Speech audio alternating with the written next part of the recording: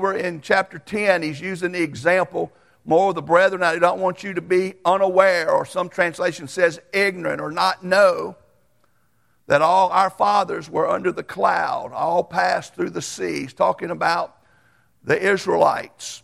And he gives an example we're going to look at a little deeper, but the verse I want to primarily look at is verse 12, 13, and 14, and primarily verse 13.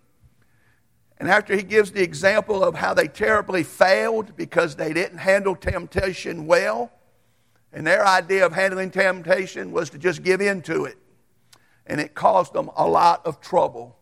And so he says in verse 11, now all these things happened to them as examples, and they were written for our admonition, upon whom the end of the ages have come. That's verse 11, I'm sorry. And I don't know about you, but he says, therefore let him who thinks he stands take heed lest he fall. And how we stand, whether or not we fall, depends on what we do with temptation. And look at what he says in that verse. No temptation is overtaking you except such as is common to man. But God is faithful, who will not allow you to be tempted beyond what you are able, but with the temptation will also make the way of escape, that you may be able to bear it. Therefore, my beloved, flee from idolatry. Father, I thank you today that, Lord, as you've prepared and made a way for each and every situation that we face in life, with temptation, you've made a way that we don't have to give in to it. We don't have to become victims of it. And that in Christ, you have gave us the ability to endure and overcome the test of temptation. Lord, today I pray that you'll speak, you'll give us a new and fresh understanding. And Lord, I need to hear from you. I need to see you move. So Lord, I'm asking, I'm begging that you might touch someone in here today, that we might leave this place knowing that you were here with us. In Jesus' name, amen. You know, there's some things in life that we don't like that God has dealt with. When it comes to guilt, how many of you likes guilt? Shame. You know, I don't like feeling guilty. I'm thankful one day I got convicted. But you know, the Bible says that God has taken care of our guilt, that we are forgiven.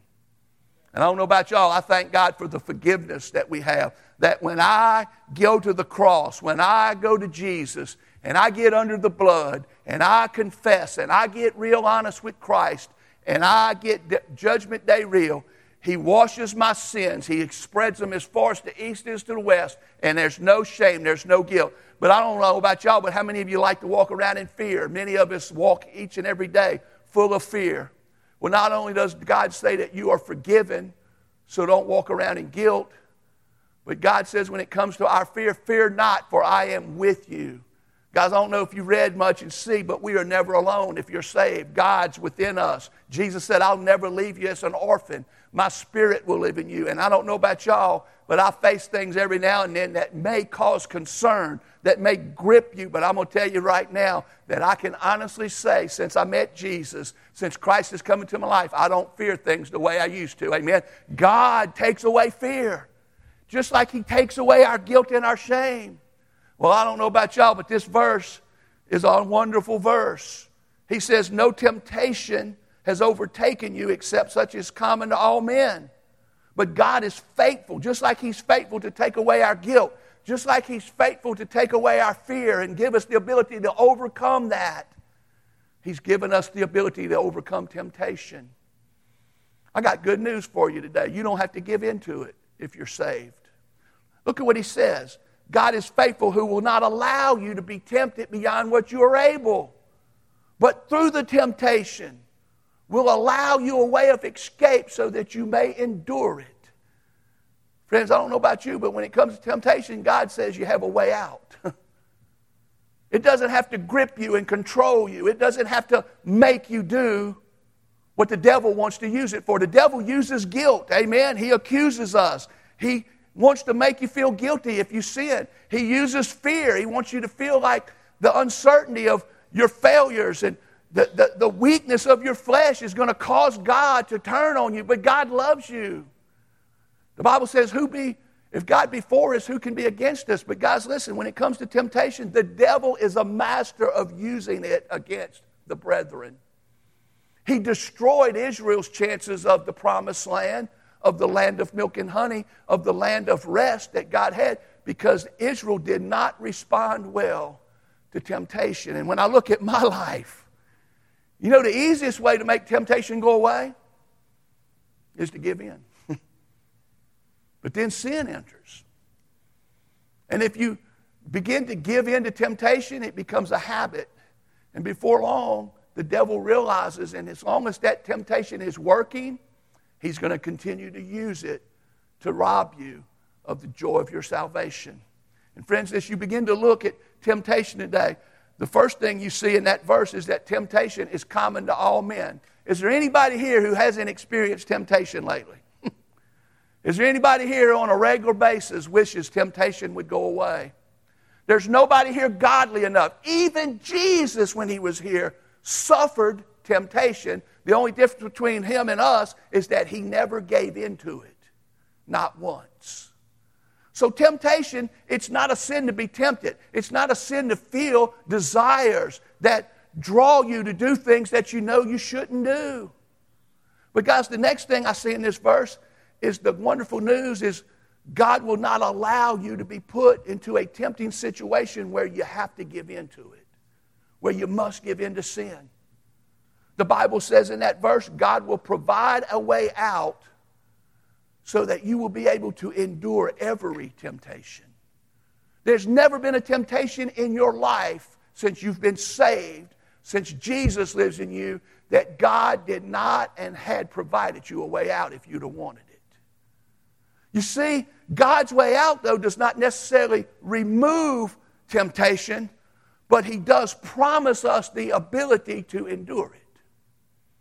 And to overcome temptation, you got to be willing to endure it for a season, and it's much easier, we think, to just give into it and it'll go away. But guys, the consequences of giving into temptation and letting it produce sin in your life is much worse and much harder on you than fighting the good fight of hanging in there with Jesus.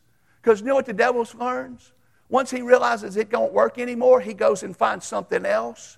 But as long as it works, as long as he can torment you, as long as that temptation is successful in his approach to get you to do things God doesn't want you to do, that hurts your relationship, that brings guilt, that brings fear, he's going to tempt you.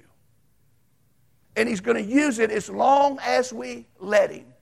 But I got good news for us, folks. God has promised to give us strength to resist and overcome. One thing we need to be clear of this morning as you look at that verse, and that one thing is you never have to sin if you're a Christian. God will never lead you to a place where your only choice is disobedience. God always places us where we have a choice. I was studying this week, and I was looking for a loophole, a way to justify all the times I made the wrong choice. But there is not one. Because when I got to looking at some of my worst failures, some of the things that I've done since I've been a Christian that I looked at, I chose to do it. I didn't have to. I've never, ever been in a predicament, in a situation where there was no way out. I always could have said no. And I always could have prayed more. I could have sought the Bible more. I could have went to a Christian friend and got an accountability partner. I could have confessed. The Bible says confess our sins one to another. Yes, we need help. There's always a way. And that main way is Jesus. And if we've got Jesus, the Bible tells us that we don't have to sin. The Bible says that this temptation that we experience every day of life for some of us is common to all men, even Christians. But that our God is faithful. He will not allow us to be tempted beyond what we are able to endure. That's what he promises. Now, if he's promised us that we don't have to walk in fear because he is with us, we praise God for that. He's promised us that we don't have to be ashamed or walk around in guilt because he's forgiven us. We need to praise God that we don't have to give in to temptation because he has provided for us a way of escape so that we might bear it. Bear it, that Scripture says. And friends, the first thing some of us need to do is wake up to the reality and come to the realization, truth, that we're in a war. Not all of Christianity is hunky-dory, happy ever after. Christianity, once you get saved, you get placed on the wrong side of Satan. And friends, listen, spiritual warfare is real. And you're never closer to the front lines of spiritual warfare than when temptation enters into your mind and begins to knock on the door of your heart. That is the front line of spiritual warfare. We are at a war, and the enemy does not fight fair. We are at war with an enemy who is far stronger than we are. He lies, he cheats, he deceives, he never gives up, and he never quits. You may beat him today, but he'll be back before you go to bed tonight with the same temptation if he thinks it will work. So you got to understand, we serve a relentless enemy. But the good news is we don't serve him, we deal with him. But even though we have an enemy far stronger than us, we have a Savior who is far stronger than the enemy. And friends, I want you to remember, Jesus fought and won the battle 2,000 some years ago when he died on Calvary and he was raised from the dead. And friends, listen, Jesus is our undefeated, undisputed champion of spiritual warfare. And he is with you today, not just to keep forgiving you for the same old sin, but to give you grace, to give you spiritual help and aid to say no to the devil and his temptations. You see, we have a bad habit of not praying till after we do it. But the time you need to get to praying is the moment you start thinking about doing it. Because friends, listen, there's a good reason to learn how to endure salvation. The greatest reason is not because of what happens when you don't. We're going to look at what happened to Israel. The greatest reason is this. James chapter 1 verse 12. Blessed is the man who endures temptation. I don't know about you, but I want to be blessed. Amen. The man who continually gives in to temptation loses blessings. The man who lets temptation have its way every time will never experience one of the greatest blessings of all. He says, blessed is the man who endures temptation, for when he has been approved, he will receive the crown of life which the Lord has promised to those who love him. Friends, I don't know of anything that must probably please Jesus more than when the devil does like he did old Job. Is Job really as good as you think he is, God? Oh, yeah, he is. Go test him out. Well, he's only good, God, because you protect him and you bless him. Job only does what you say, God, because you've sheltered him and you've put such a hedge of protection around him. And God said, well, go try him out. And Job passed with flying colors.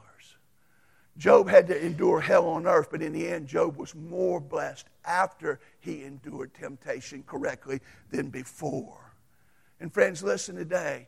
Blessed is the man who endures temptation. There's no man here who will ever get so spiritual, so spiritually mature, so Christ-like that you'll never have to endure temptation. Jesus had to endure it. It ain't going away.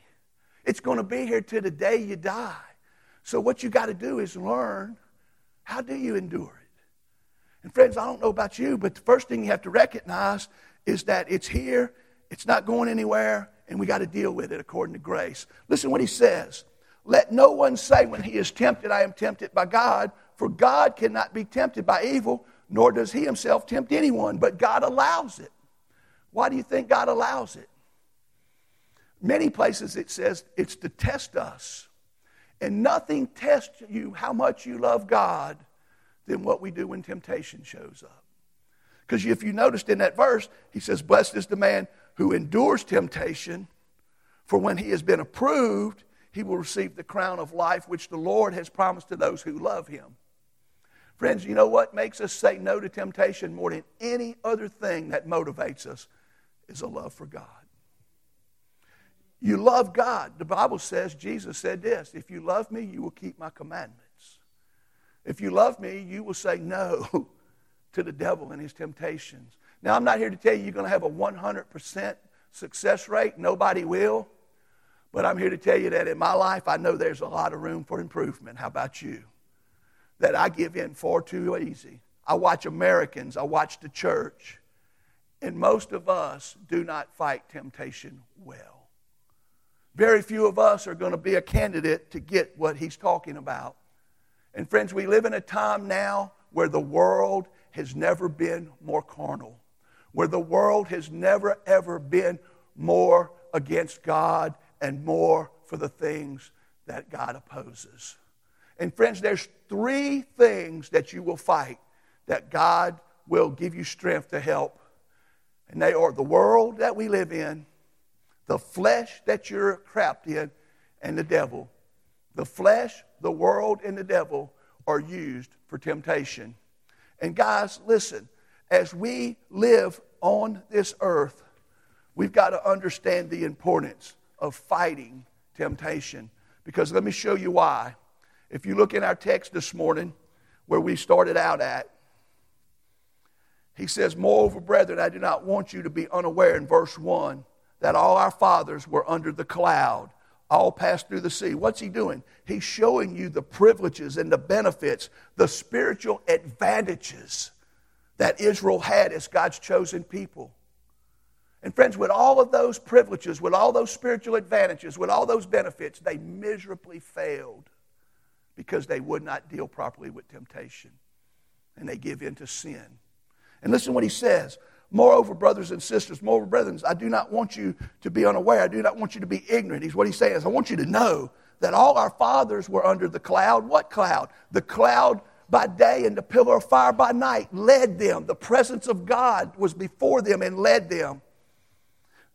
And all passed through the sea. He's talking about the parting of the Red Sea, their deliverance. And they were baptized into Moses, in the cloud and in the sea. They all ate the same spiritual food. They got to see the manna and eat the manna that was daily provided by God. And all drank the same spiritual drink, for they drank of that spiritual rock that followed them. And that rock was Christ. Water in the middle of a desert on a regular basis. And with most of them, though, God was not well pleased, for their bodies were scattered in the wilderness. And then look at what he says. Now these things became our examples to the intent that we should not lust after evil things like them. You know, what is temptation? Well, if you look it up, temptation is a sense or a desire to do something that is wrong or sinful. That's what it says when you look it up. It involves a thing, a person, or an internal compulsion to be disobedient to God's moral law and oppose his divine will. That's what it is. But the best definition you'll ever see is right there in verse 6. Now these things became our examples to the intent that we should not lust after evil things like they did. What's it mean to lust after evil things? It means to desire them. It means to think about them, to focus on them, to let them begin to tempt you. As a matter of fact, the Bible tells us in James, listen what it says. It says in James, it gives you another good biblical definition of what temptation is. Each one is tempted when he is drawn away by his own desires and is enticed. Then when his desire has conceived, it gives birth to sin, and sin, when it is full grown, brings forth death. If you let temptation conceive into what it wants to produce into your life, which is sin, the end result is death. I started to bring this, but I knew y'all get accused me of trying to bring. I was going to bring a fishing pole, and I was going to bring a little jig. Man, we fished. We got a pole. We got a little bitty jig. It weighs a 1/16 of an ounce. It's a little bitty lead head with a color on it. It's got a little bit of this stuff wrapped around it like material. And then it's got a feather that's dyed a color. And we dye them all kinds of colors. You know why? So we can trick a fish. So we can deceive that fish to think that that is something that he needs or wants. But guess what? It's a trick. Because he thinks it's a minnow. I don't know what he thinks it is. But I got to tell you, I got about 3 or 4 of them that I'm confident if I tie it on the pole and I stick it next to a white perch, his butt's coming home with me. And the devil knows what to sit in front of your face. He knows what's to dangle at your house. He knows what color He knows what lead head to use, and he knows how to present it to you to where you go. And by the time you do that, it's conceived. When I get the hook in him, by the time he gets in the net, he's good as dead. I might put him in the live well, but you know what the end result is. The devil does exactly that with us, with temptation. He's going to find things that he knows you are weak to, things that you are susceptible to, and he's going to use them to get you to do things that we know hurts us in the end. He gives us a list of some of them. Look at what he says. He says, and do not become idolaters, as were some of them. What is an idolater? An idolater is someone who lets anything else become more important in their life than God. An idolater is anyone who's got anything in their life that has got more of your attention, more of your focus, all your passion, all your adoration is more about that than God. Then that's idolatry. That's why idolatry is so dangerous. Because once we misplace and replace God with something else, guess what's happening? God is no longer the driving force in our life, the greatest motivation. And the devil knows that. But then the next thing he says, and guys, if we ever lived in a time when this is dangerous, he says, not only did they become idolaters, nor let us commit sexual immorality as some of them did. In one day, 3,000 fell. You know, nobody wants to listen to this, but if you become sexually immoral, not only will it hurt you spiritually, but it can hurt you physically. People don't want to admit this, but I still don't think AIDS was an accident. AIDS was a result of people doing things God didn't want them to do. We look at this, it says he killed 23,000 in one day. Friends, if you go and you're going to live a sexually promiscuous life, there's things out there that you're going to catch that Ajax won't wash off. There's things that you're going to get as a direct result of giving in to that sinful temptation.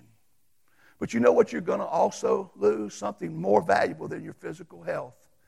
You're going to lose God's intention of the great gift of what sex was in the first place. Sex was never something that we just go and live for the lust of. Sex was given to be between a husband and a wife, to be a blessing, to help produce intimacy. It was a gift. It was also, I know this don't work well with the days in which we live, it was the primary way for procreation so that we could have more little Jacks and more little big Richards. He ain't little. But guys, listen.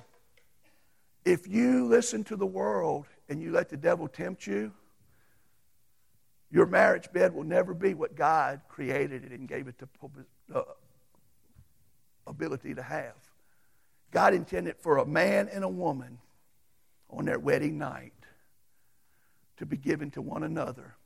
And this great gift of sex was going to be the primary thing that makes them one flesh and make them really have the wonderful joys of what God created us to be able to have together. But you know what we do? When we allow the world system to do what it does, we're so mixed up and so messed up today, we don't even know the difference between a man and a woman. No, there's people who won't even give you a definition of the difference. And friends, you want to know how you keep from having to have abortion? Don't have sex. But that's not even on the horizon of their thinking anymore. Because why? We left God a long time ago. And friends, listen, not only did he say that they were idolaters, that they replaced God, that they took God's gifts and misused them, but he also says that, if you look with me, that when things wasn't the way they wanted, they tempted Christ. Nor let us tempt Christ, as some of them also tempted and were destroyed. You know how you tempt Christ? By doubting him, by not believing him, by testing him repeatedly, making him have to prove himself. But you know, the one that you wouldn't really think of, when you end up letting Christ not be number one in your life, not having preeminence, and you let temptation rob you of that perfect relationship with God. And Jesus said that I'm first. and then you let other things corrupt the gifts of God, and you tempt God. You ever notice we go to complaining? You know what? We're complaining about America when America done this to itself. And when you complain, you're not ultimately complaining about America. You're complaining about God. I don't know about you. In the midst of America, I got a lot not to complain about. How about you? And know what I've come to find? When I make God God, and I'm not worshiping an idol, and God is truly my God, and I'm living for God, and I'm letting God help me live for Him. Friends, I want to tell you something. It's a whole another world. Temptation is dangerous because that's what it ultimately does to you. Look at what he says happened to him. He says, do not become idolaters as some of them were, nor complain. Look at verse 10. If some of them also complained and were destroyed. Now look at verse 11. Now all these things happened to them as examples. Examples for who? Me and you. And they were written for our admonition, upon whom the ends of the earth has come. Therefore, let him who thinks he stand take heed lest he fall. There's more to standing than just being forgiven and washed in the blood. If you sow, the Bible says that God is not mocked. Whatever a man sows, he shall reap. And if we sow to the flesh, we're going to reap the corruption of the flesh. If we sow to the Spirit, we're going to reap the benefits of that. So guys, this is the example of what not to do. Now I want to show the example of what to do if you want to have victory over temptation. You see, the Bible is clear. He says, therefore, let him who thinks he stands take heed lest he fall. I don't know about y'all. I want to take heed this morning. How about you? Lord, I'm looking. You got my attention. I don't want to end up like Israel. I don't want to copy their ungodly example. Lord, I want to stand. You know, those who stand best for the kingdom kneel the most for the kingdom. The first thing that I'm here to tell you that's going to make you stand, that's going to make you overcome temptation, is the same thing that Jesus overcame temptation with. You know what Jesus did? When Jesus was asked, how do we pray, Lord? Teach us how to pray. He said, our Father who art in heaven, hallowed be thy name. And then 2 verses down, he said, lead us not into temptation, but deliver us from evil.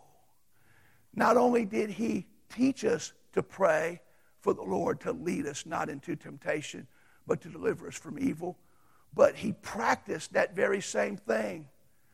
On the night of his crucifixion, when he went to the Garden of Gethsemane, can you imagine the temptation that Jesus endured? Jesus was praying. And what was he praying? Lord, if there's any way for this cup to pass, if there's any way that I can dodge the cross, if there's any way, Lord, that I can get out of this, Lord, let it be.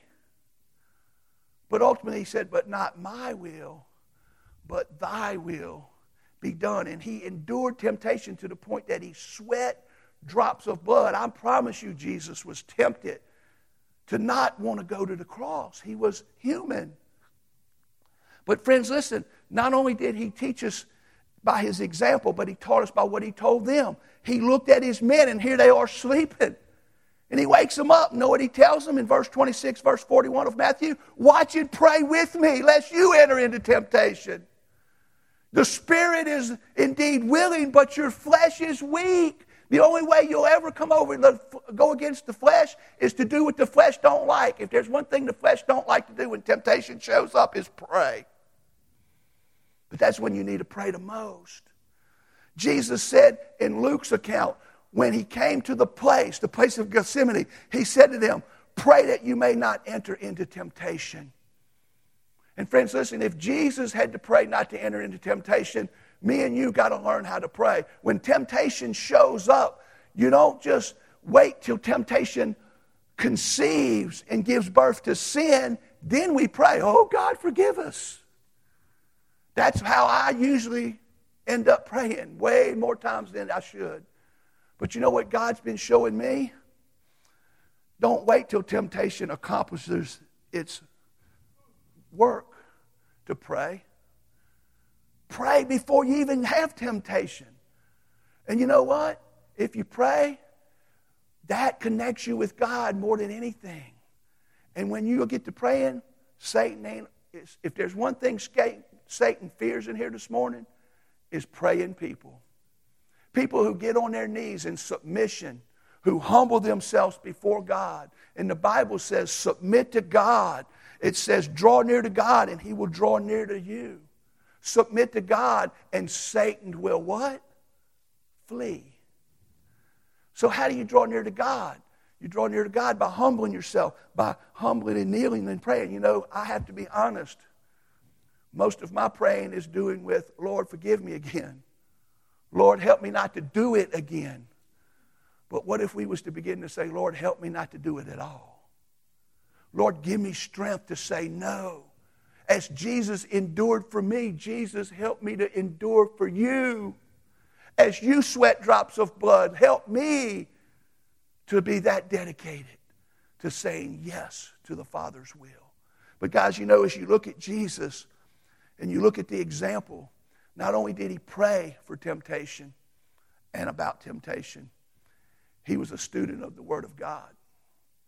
You know what the Scriptures say? David wrote in Psalm 119, he said, how can a man cleanse his way? By taking heed to the Word of God. He said, Lord, I have hidden Thy Word in my heart so that I might not sin against You. Not only do you have to have a Bible, you got to know the Bible. Not only do you have to know the Bible's not doing you any good if it ain't in your heart. What's it mean to have the Word hidden in your heart? I've memorized it. Not all of it, but a lot of it. Friends, I don't know if you understand something, but we've been given spiritual armor to fight spiritual warfare with. And when you take that list of armor that's listed in Ephesians chapter 6, it's all defensive. It's all to protect us except for one thing, the sword of the Spirit, which is the Word of God. But friends, hold up your Bibles today.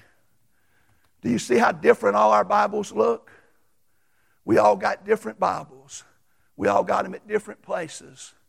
But friends, I want you to know something. You can't get the sword of the Spirit from Walmart or Lifeway. You can't buy it on Amazon. Just because you held up a Bible does not mean you have the sword of the Spirit in your arsenal. You get the sword of your spirit by getting in the book, by letting the book get in you, by meditating on it to the point you memorize it. And when you've memorized Scripture, then you've got it hidden in your heart. And when the devil comes against you, you may not have time to go home and get your Bible. You may not have time to call your preacher. Because by the time you do all that, usually temptation is already conceiving in your mind and heart. But if you'll get in the Word and let the Word get in you and bury it deep within your heart, the first scripture I ever memorized was this one. God reminded me this week when I quit smoking. Man, I was a new Christian. I'd been a Christian about 7 or 8 months. Diane had quit smoking. I was wanting to quit. Man, when God saved me, He just took Budweiser. He just took dope. It was so easy. And I started feeling guilty. And I'm not here to make anybody smoke and feel guilty. You still get to go to heaven. You'll just smell like you went to hell first.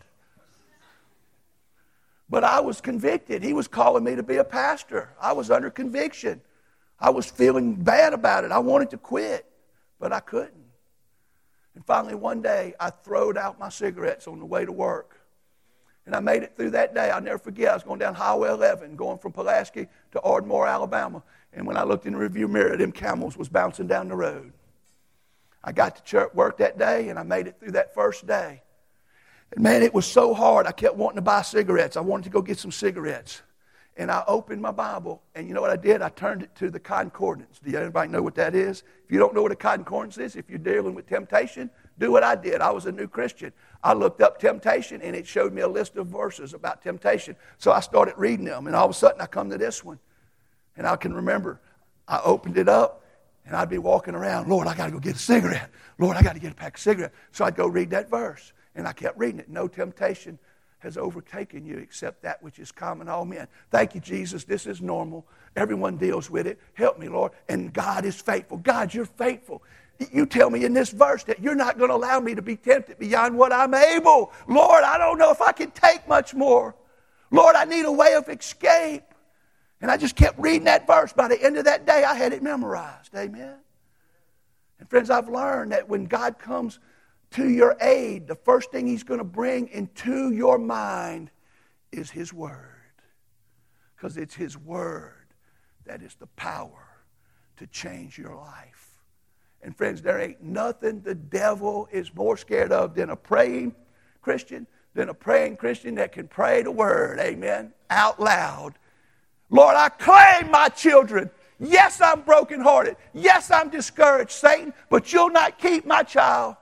Because I've trained my child up in the way he should go. And now that he's old, one day he's coming back. I'm claiming the truth of Scripture.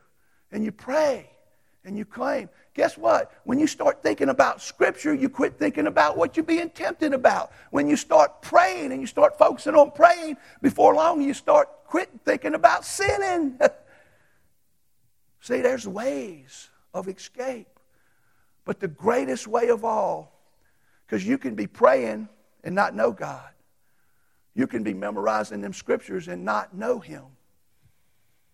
The first step is to truly know Him, to be saved. I don't know about y'all, but there's a lot of stuff in my life that ain't fixed yet. But since the day Jesus came into my life, things are a lot different, amen. And Satan wins sometimes, but I'm determined not to let him win every time. I'm determined to let his winning be the uncommon in my life, and to let victory and triumph and success for the King and living for Jesus be the most normal part of my life. And friends, that's what He's made possible for everybody in this room. But you got to learn to deal with temptation. And I'm here to tell you, temptation calls for enduring. And the devil will play right. When you read Matthew chapter 4, the Bible says that when Jesus had been baptized, He was led by the Spirit into the wilderness to be tempted for 40 days. And guess who showed up? The devil. And immediately the devil started tempting Him. And after those 40 days while He was out there, Jesus, I imagine, got hungry. Amen? Do y'all remember the first thing? This was all it takes for the devil to win over most Baptists. All he's got to do is wait till we ain't ate and stick a big biscuit in front of us. Where do you want me to go, Satan? Fasting? We don't even know what that is no more. And I'm talking to me.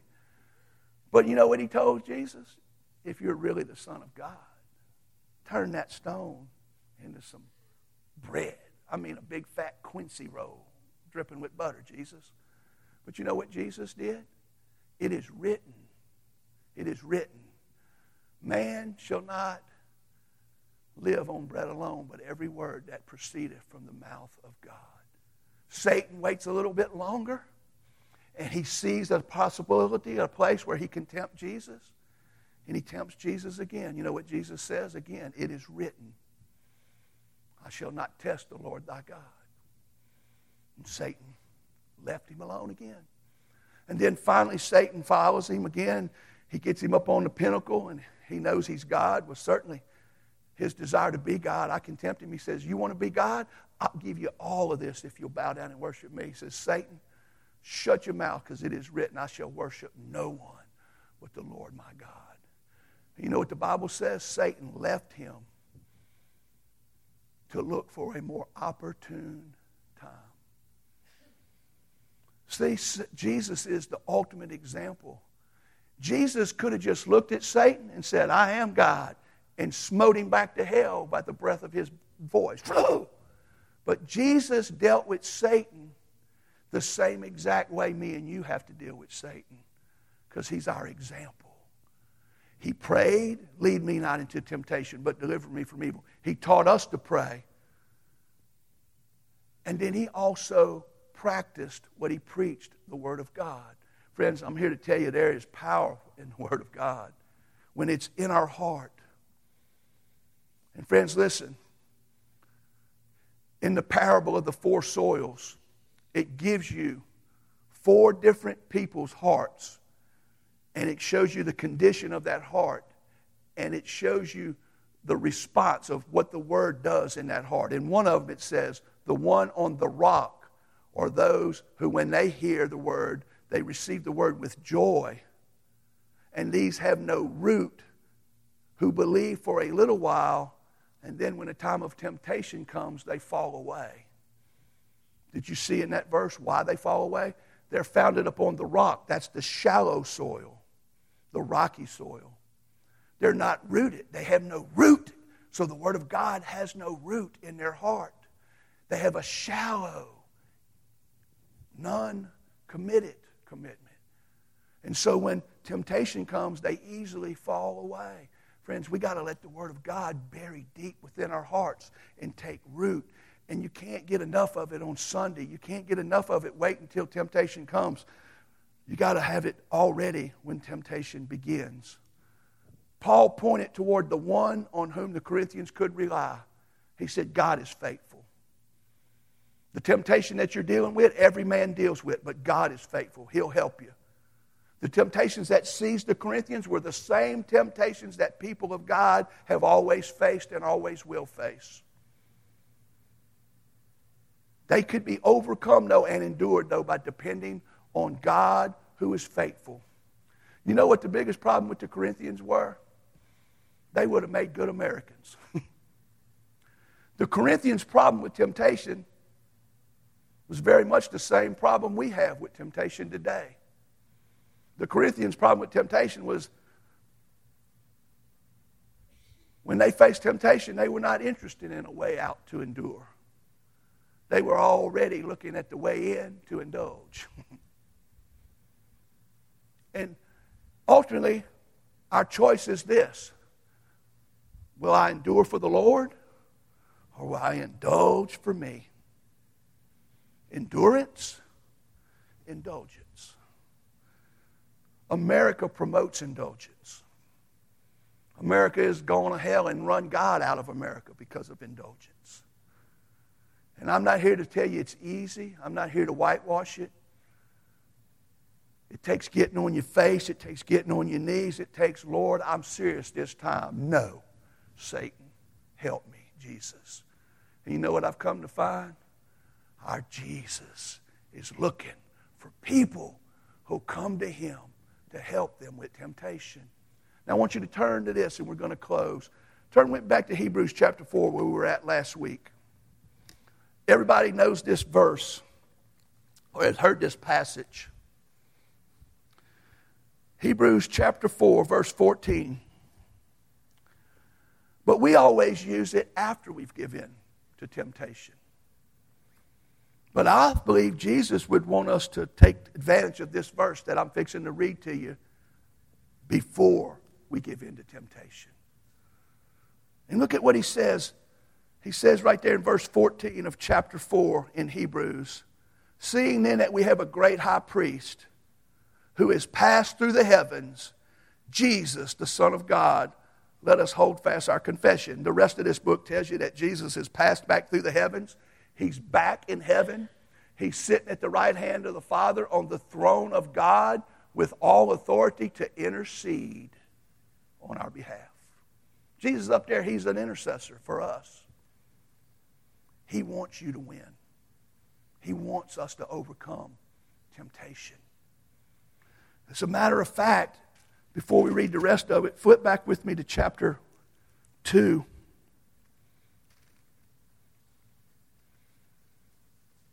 Look at verse 18 of chapter 2.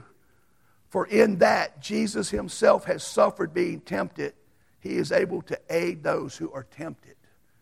Look at that. For in that Jesus himself has suffered being tempted, he is now able to aid those who are being tempted. He knows how to help us in our temptation because he overcame it. If I want somebody to help me win, I want somebody that knows how to win. Amen? And listen what he says, man. This is so cool. He says right there in verse 15 of of chapter 4. For we do not have a high priest who cannot sympathize with our weaknesses, but was in all points tempted as we are tempted, yet without sin. Man, he knows what it's like to be one of us. He became one of us so that he could show us how to overcome. And look at this verse, man. It's so encouraging. It's so just, when you're in the midst of temptation, if you will get this out, if you will memorize this, if you will begin to say, Lord, you're my high priest. You know what I feel like. I'm coming for your aid. Lord, I want you to be my intercessor. And look at what he says. Let us therefore come boldly, that's confidently, to the throne of grace, that we may obtain mercy and find grace in our hour of need. Friends, may I tell you that the hour of need is just as important in the temptation than afterwards. And friends, we need to learn that if our Lord was willing to endure for us, certainly we ought to be able to endure for him. That's why you get a crown. And that's why the man who is blessed and endures temptation is going to get a crown one day, given to him by God, Jesus himself. I don't know about y'all, but I got a lot of catching up to do if I'm going to be a candidate. Amen. I told God this week, Lord, I don't want to be selfish. I don't want to live for Marvin. I want to live for you more, Jesus. Guys, I'm here to tell you, if we're going to do that, we got to deal with temptation. Amen. The good news is that with Jesus, we can win. Amen. Maybe you're failing today. It takes humility. It takes being honest. It takes being willing to come to God.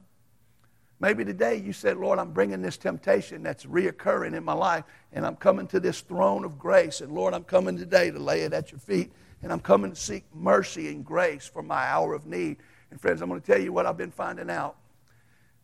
If when that temptation starts at the midnight darkest hour, when it's just you and God, that's when the devil likes to show up. If you'll quit just thinking about the temptation and focus on what it's trying to make you feel like to do and start praying, you won't feel like it. I'm telling you, you won't. But pray anyway. And as you start praying, start thinking, Lord, this temptation that has seized me is coming. Oh, man. And you're faithful. And Lord, I thank you that you're not going to allow me to be tempted beyond what I am able, but that through this temptation, you're going to allow me a way of escape so that I may bear it, Lord. Lord, help me bear it. Lord, give me grace. Lord, show me how you did it. Come into my life. God lives and breathes to do that for you today. You see, the bottom line is this. We choose. We choose every time. You never have to choose. I look at men in the Bible, and Moses said, I lay before you life and death. Choose this day which one. Then you look at other men in the Bible. Joshua, he said, as for me and my house, we will serve the Lord. We have to make choices, folks. And the choice is this, they're not easy. Sometimes they're difficult. But you know what I found? The greatest blessings come from the greatest sacrifices. And it's worth it. Because when you say no, Satan will leave you alone after a while when he finds out it don't work. As long as it's working, he's going to keep. Take your life back. Come today. Lay it at the altar. Get real. Say, Lord, I don't want this in my life anymore. I want to be free. Jesus will help you. First thing is, if you're not saved, you need to be born again. You need to be saved. I'm going to invite you today. No matter how many times you fail, no matter how far you may seem, you're never too far for God. Amen. He's here this morning to save you. He will give you the grace you need. I'm going to invite you to be saved. For those of us who are saved, that's primarily who we're talking about. Man, I want to handle temptation better. How about you? Amen. And I know God can help us because he's helped so many. Would you stand with me? I'm going to pray, and we're going to respond to what God has shown us. Father, today I just thank you for victory over temptation. That, Lord, when we truly let you lead our life, you tell us in the Word that Jesus leads us in triumph. That the fragrance that diffuses from our life is Christ. And to those who are being saved and who are living for you, we're the smell of victory. We're the smell of, Father, triumph in Christ. But to those who are, Lord, dying, we are the smell of death. Lord, help us to live a life to where when people look at us, they smell Jesus on us. Because, Lord, we're being led in triumph and we're walking in victory over temptation and sin. Lord, forgive us where we fail you. Thank you for forgiveness. Thank you that you'll allow us to repent. Thank you that, Lord, if we'll just come to you and confess our sins, you're faithful and just to forgive us, to cleanse us. But, Lord, help us not to even get to that point. Help us to turn from sin and to overcome temptation. In Jesus' name, amen. Amen.